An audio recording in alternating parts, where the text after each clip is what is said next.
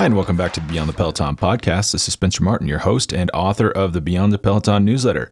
Professional cycling is back, so I am back breaking it down, watching it so you don't have to. This week, we are talking about, we have this just flurry of races coming thick and fast. The Saudi Tour going on, obviously, in Saudi Arabia, and then we have two European stage races, which aren't, I would not say are wildly important, but have some pretty stacked fields and pretty interesting things to watch. We have the Étoile de Bessèges in southern France, and I'll just call it the Volta Valencia. It's a long, confusing name. I'm never quite sure how to shorten it. We're just calling it the Volta Valencia in Spain. It's got Remco Evenepoel. It's got Alexander Vlasov, Enric Mas, Pello Bilbao, Alejandro Valverde, Jakob Fuglsang. This is a stacked field. But first, if you want to support the podcast, you can sign up for the newsletter at beyondthepeloton.substack.com. There's a free edition if you like the podcast. That's a no-brainer. Sign up right now. There's a paid edition that comes out daily during Grand Tours, breaks down every major race, comes out twice weekly during non-Grand Tour weeks. Good stuff in there. Also some discounts for like Stages Cycling, Fast Cat Coaching, Cure Clothing, beyondthepeloton.substack.com. All right, so the racing. Let's start with the Saudi Tour. I wake up just to walk everyone through how I'm watching these races. I wake up very early and I go down into the command center, into the dashboard. I plug in. I have all three races running at the same time. The Saudi Tour ends before the rest of them because Saudi Arabia is on a slightly earlier time zone than Europe. So it kind of always goes Saudi Étoile, which is also known as Tour de Garde. I guess we can just call it that. I don't quite know why it has two names. And then, of course, the Spanish race, the Volta Valencia, finishes last. So you kind of get this nice stagger going on. So we'll just start with the Saudi Tour. In my opinion, this is the weakest of all the fields. They actually did a pretty good job at the course. The first year this happened, the first year they kind of revived it in 2020. It was kind of a sprint fest. I really didn't like it. And then like COVID broke out at the race. It was like one of the first COVID cases when we didn't really know what was going on. And like all these riders got stuck in hotels there for weeks and weeks and weeks. It was a total disaster. So I don't have like the best memories of the Saudi Tour. I don't love the politics of the Saudi Arabian leadership. I'm just not a huge fan of the race. I don't totally get why it exists. But having said that, it's kind of won me over. The first stage was like, yeah, whatever, sprint stage, Caleb Ewan wins. But Martin Loss, he's an Estonian on Bora. I'd never heard of this guy before. He gets second in front of Fernando Gaviria. And these are not crazy good sprinters, but Jasper de Boist, Nicola Bonifacio, these are pretty good sprinters. So I was really curious. He's kind of an older guy. He's like 28 years old. This is his first real, I guess it's not a World Tour race, but like top tier race result. So I thought that was interesting. Stage 2 finishes on a steep climb. A Colombian I've frankly never heard of, Santiago Buitrago on Bahrain, wins it. Takes the overall lead, but most interestingly, Caleb Ewan gets 6th on the stage. He's only 7 seconds back. I mean, that shows me Caleb Ewan is in like incredible shape, which is relevant because I'm sure he really wants to win Milano Sanremo after striking out last year. The only problem with this, Daniel Free brought it. I mean, there's a lot of problems with this. It's like almost an impossible race to win. It's very, very difficult. Even if you go in and you're fast and in shape, there's no guarantees.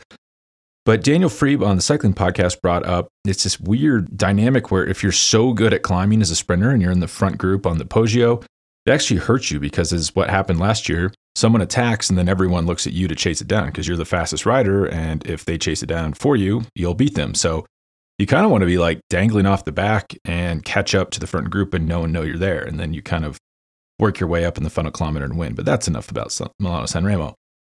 Stage 3 was kind of an interesting little uphill sprint through what I thought was like a charming town. It was like this desert mountains with palm trees. I'm on board. This sports washing is working on me.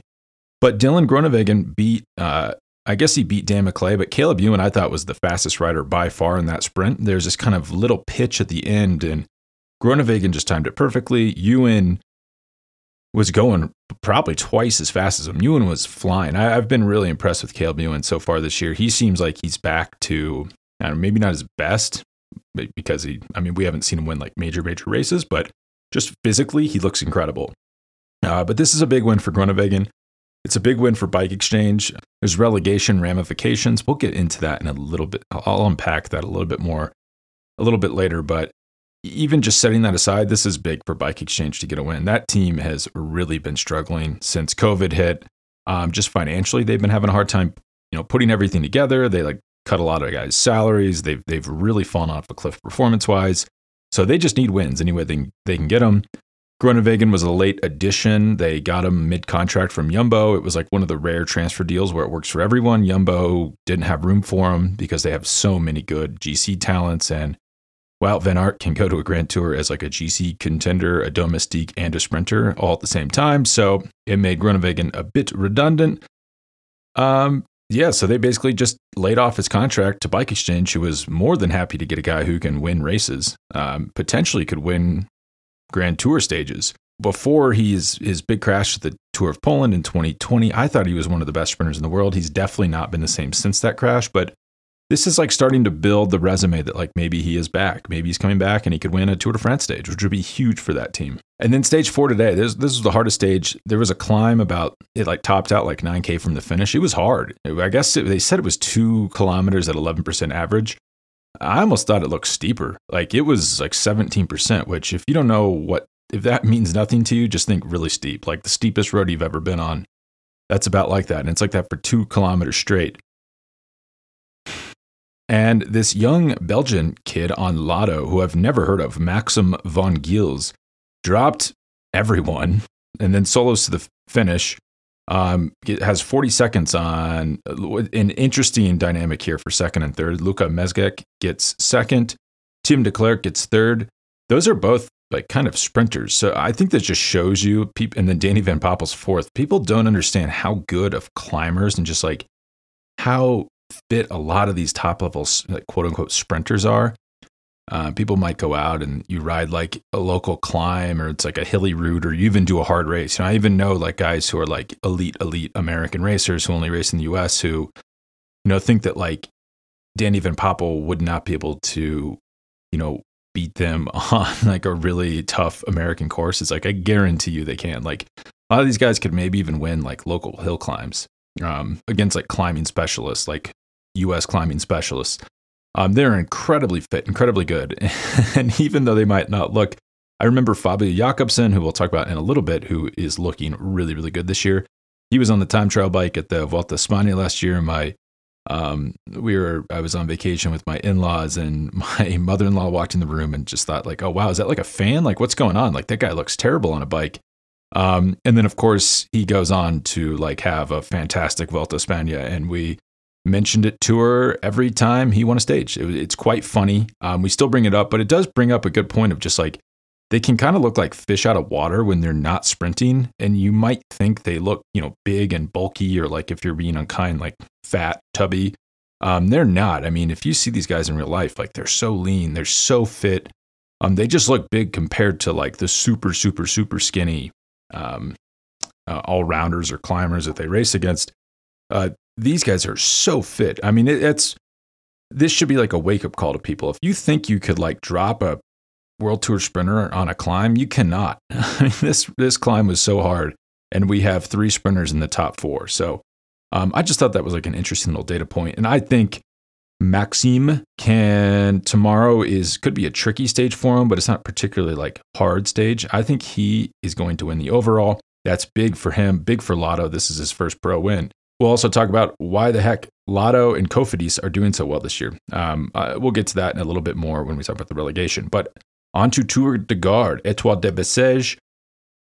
Today, Benjamin Thomas on Cofidis wins. Super impressive solo win, being chased by Alberto Bettiol and Tobias Holland Johansson. On the Uno X team, Uno X gets 3rd and 4th on the stage. I cannot say how impressed I am by this team. This is basically like a development team. It's like a small Norwegian team that just rolls up to these races against, top World Tour teams with really good riders. I mean, these might not be like the biggest races of the year, but the results they can pull out is so impressive. I mean, think they get 2 riders before any other team gets their second rider in. I mean, Cofidis gets 1st and 5th. That'd be the closest. And then, EF gets 2nd and And then they don't get another rider until Owen Duel at 49th. I mean, so what Uno X is doing is it's really mind-blowing. I mean, they just crank out these Norwegian talents. Like, it's like there's a conveyor belt of them. It's so impressive. But Thomas, I just did my BTP net breakdown for Cofidis for the coming year and what I thought of their transfer season. And he was one of the riders I flagged that they picked up this transfer season that I thought was a good pickup. And immediately he pays dividends. I mean, I really like the pickup. He's a great time trialist. I mean, obviously a very strong road racer. He can apply his time trialing ability to road racing very well, as he showed with the win. Holding off Bettiol is no slouch. He's a Tour de Flanders winner. He is looking really, really good this year.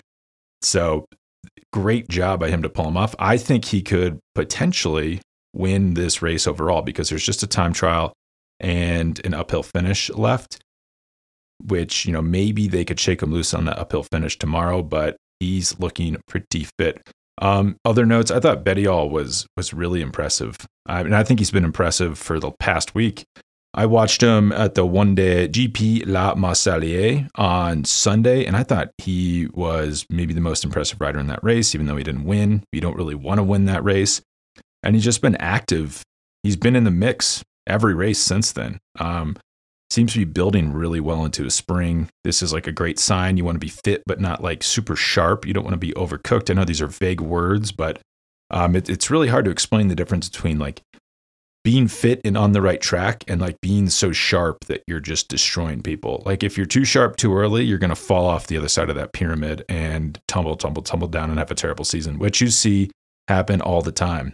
And this was shockingly the second win in a row for Cofidis. They won stage 2 the day before with Brian Coquard. It's crazy about Brian Coquard is you might think that he's like a washed up former like great sprinter. He's only 29. This is his first win in a year and a half. Never won a World Tour race before. He won his first pro race ever back at this race in I think 2013 when he was 20 years old. So talented rider. He beat Mads Pedersen. It was a really difficult uphill finish, but this is another rider that Cofidis picked up in the offseason, and they've got to feel pretty good about. Two riders they pick up in the offseason, they get 2 wins from in 2 days. A pretty good endorsement of their transfer strategy there. And that's a team this team stinks. I mean, they're so bad. And if I pull up right now, I have the relegation chart pulled up. They're currently in 20th. Only the top 18 teams at the end of the year. It's a really confusing system. I wish they would have done this differently, but they combine your UCI points from 2020, 2021, and 2022. They added up. The top 18 teams make the World Tour. If you're not in the top 18, sorry, you're in the second division. It's not terrible for Cofidis, but for if that happened to EF, it'd be devastating. The team would probably fold. So the stakes are pretty high. And Cofidis is clearly not messing around. They're coming out swinging this year. All right, so the Volta a Valencia. Today was the Queen Stage, I guess that's what we're calling it. It was pretty cool, pretty exciting. Multiple climbs. I mean, not like high alpine climbs, but the final climb was like a goat path. It was tiny. And it went over really, really, really tough gravel. Like some of the toughest gravel I've ever seen in a road race, like really chunky, almost like Kansas gravel. If you've ever done like Unbound, I believe is what they call it now. It used to be called the Dirty Kanza. Almost like unrideable on a road bike, but it definitely caused problems. Remco Evenepoel was complaining about it before. He thought they went to recon the stage and they didn't ride the road because they thought it was a mistake on the GPS because that's how rough the road was. But Evenepoel, after winning stage 1 fairly easily, he won stage 1 with a counter. It's like a classic Evenepoel like counterattack on a short funnel climb. Just gets a massive gap initially, and then he's so aero that he just pummeled everyone and no one could pull him back. He looked like he was riding to like an easy overall win. But as soon as they hit the gravel here, it was clear he was in trouble. And Alexander Vlasov, the Russian, he's now on Bora. I bought so much Vlasov stock in the year 2020. I am underwater on this Vlasov stock. I thought he was like the next big thing. Before Pogačar was the next big thing. I backed the wrong horse, obviously, but I thought Vlasov really managed that gap well on stage 1. He didn't go too deep. He never panicked. He just kind of like chugged in 16 seconds down. You think, now he's what time bonus is. He's 19 seconds back. That's kind of a big gap in a 5-day stage race with no time trial. You probably can't win. But as soon as they hit that gravel today, Jakob Fuglsang, who is an ex-pro mountain biker, very good on off-road surfaces, goes to the front, drills it. And I think he's 36 now. I think if this was even 2020, he just drops everyone here and wins the stage and probably wins the race overall. But I thought he showed his age big time, and he actually overcooked a corner to unclip. Vlasov comes to the front, and once you're in the front on a surface like that, it's so hard to come around people. And Remco got right onto his wheel. There's like video breakdown of this in today's newsletter on beyondthepeloton.substack.com. But Remco gets right on his wheel, and what that does is it means everyone behind Remco is dependent on Remco, because with gravel like this, you can there's really one fast line. You don't really want to be going around people. And that's what happened when they first hit it. Remco is really far back. If you remember, he was tripped up by the gravel stage 11 at the Giro d'Italia last year. He was looking really good before that, and he just struggles so much on these alternative surfaces, we'll call them. And it was the same thing. He was immediately uncomfortable. It was like all the classic things, riding too far back because you're nervous. He was having to like go out and go around people, using a ton of energy just to stay in the group. As soon as Vlasov goes to the front, there's like a little bit of a gap forming. Vlasov looks back and like he sees the opportunity because he knows if Remco can't follow him, the others can't go around Remco. It's just too hard to step out on a loose surface like that. So Vlasov drops Remco, drops everyone else. By the time there's like a kilometer left by the time they get back onto the paved surface, but the damage is already done by then. People are trying to blow by Evenepoel to catch Vlasov, but he's cooking. They can't pull him back. He wins the stage by 14 seconds over Carlos Rodriguez from Ineos, an Ineos rider I'd never heard of actually. And Enric Mas in third from Movistar, and Evenepoel really cracks on this. I mean, he finished 41 seconds behind Vlasov. He's now 32 seconds back in the GC because of those time bonuses. So yeah, super impressive from Vlasov. Kind of, you don't want to read too much into any of these races. I mean, this is still so early. And I think a lot of the people get way too excited about these early races and then none of us ever remember them. But I did think this was like a big step for Vlasov. I thought that he read the race so perfectly. He didn't panic. It was a bit of a, if I may say, a nervous Nelly at Astana. He never quite seemed settled. And I think there was even like it was during one of those grand tours during the shortened season. Maybe it was the Giro where like his stomach was like literally so unsettled he like had to leave the race. But I think he looks like a different rider at Bora. He looks so calm, so confident, and clearly it's agreeing with him. I mean, he looked really, really strong in that finish today. So super impressed with him. Evenepoel, so this shows us that he's so talented. Like his straight line speed and his aerodynamics on the bike are like really, really like freakishly good. But it shows us that he's still uncomfortable on loose surfaces, that's not been taken care of. And he's also not a great descender. I mean, that's how he crashed at Lombardia in 2020 when he went off the bridge and broke his hip. So it's a little weird to me that hasn't been addressed more head on. I mean, he's on like one of the best cobbled riding teams in the world. I guess there's so much hype around him. It's hard to tell like what's real and what isn't, but I, for a time, thought he was like wanted to be like a classic specialist, which you better get used to riding on uneven surfaces if you want to race in Belgium.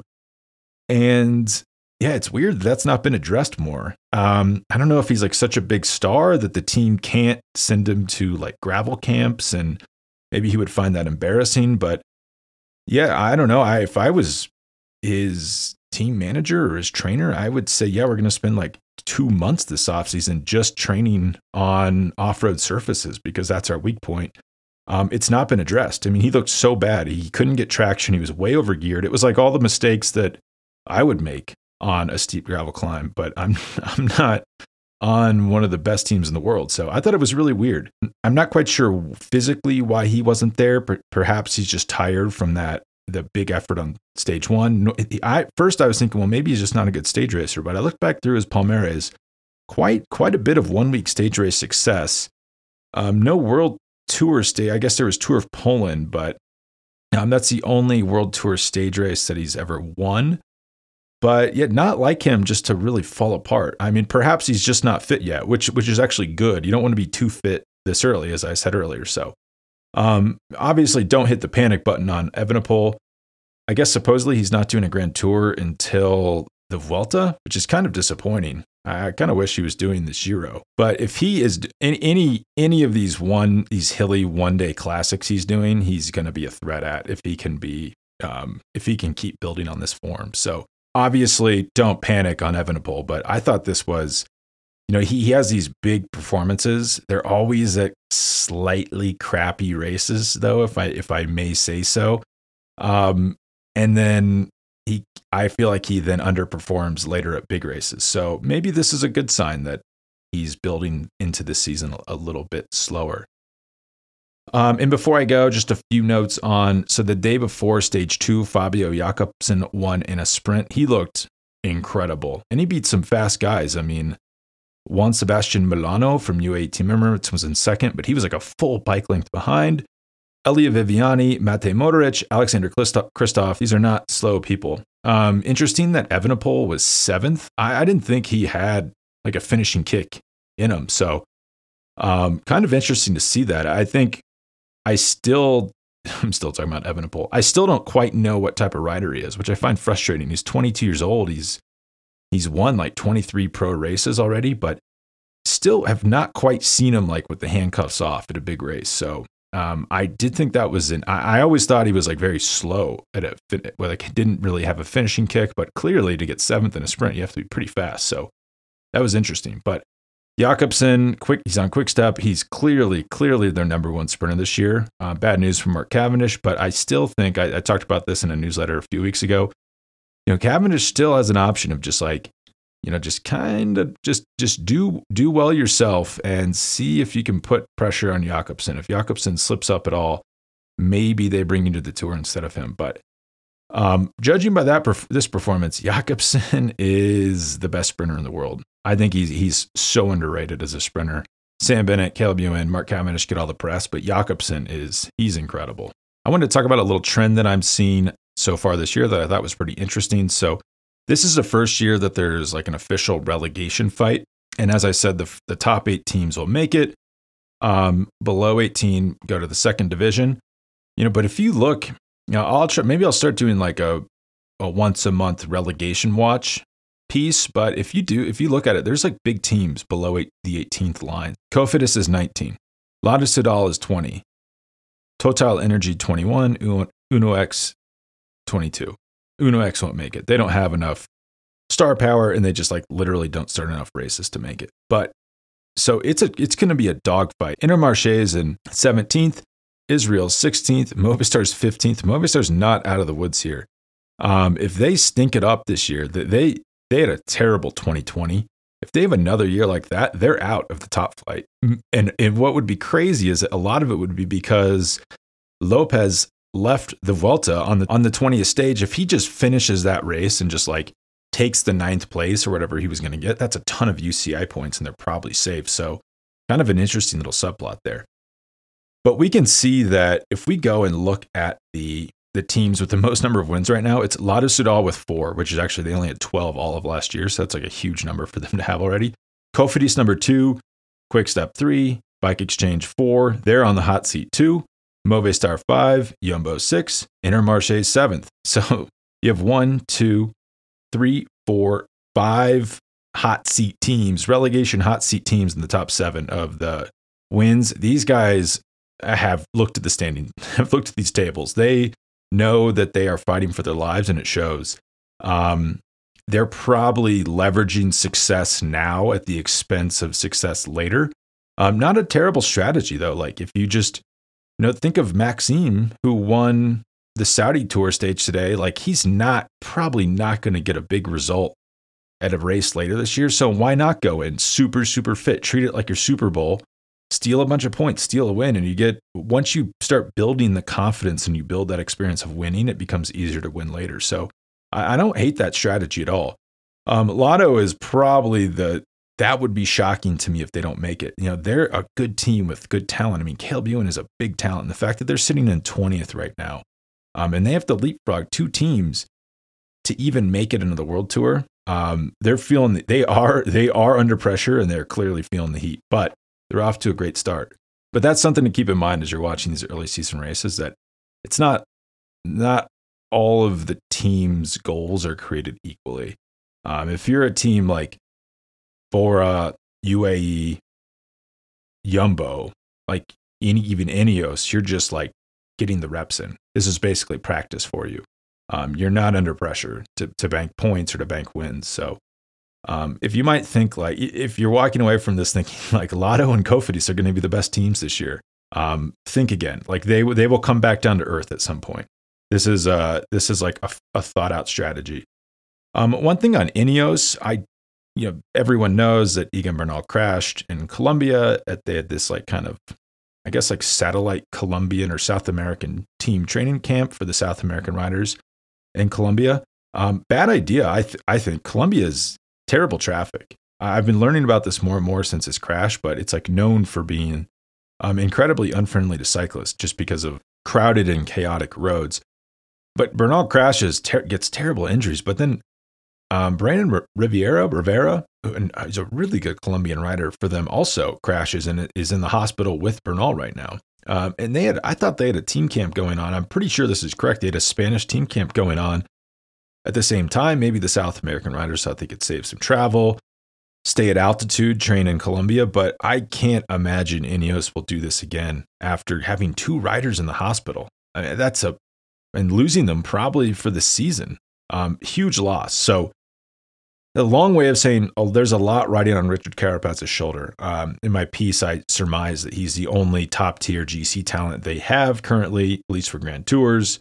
And he's not looked good so far this year. And I like to stress, I'm going to say again that you don't want to read too much into this, but I think he's looked a bit like he's feeling the pressure, and then he crashes today at Étoile de Bessèges. I thought he crashed. It looked like he went down pretty hard too. And that's a rider who does not often crash. That would tell me almost that there's a lot he knows there's a lot riding on his shoulders, and it looks like it's showing a bit.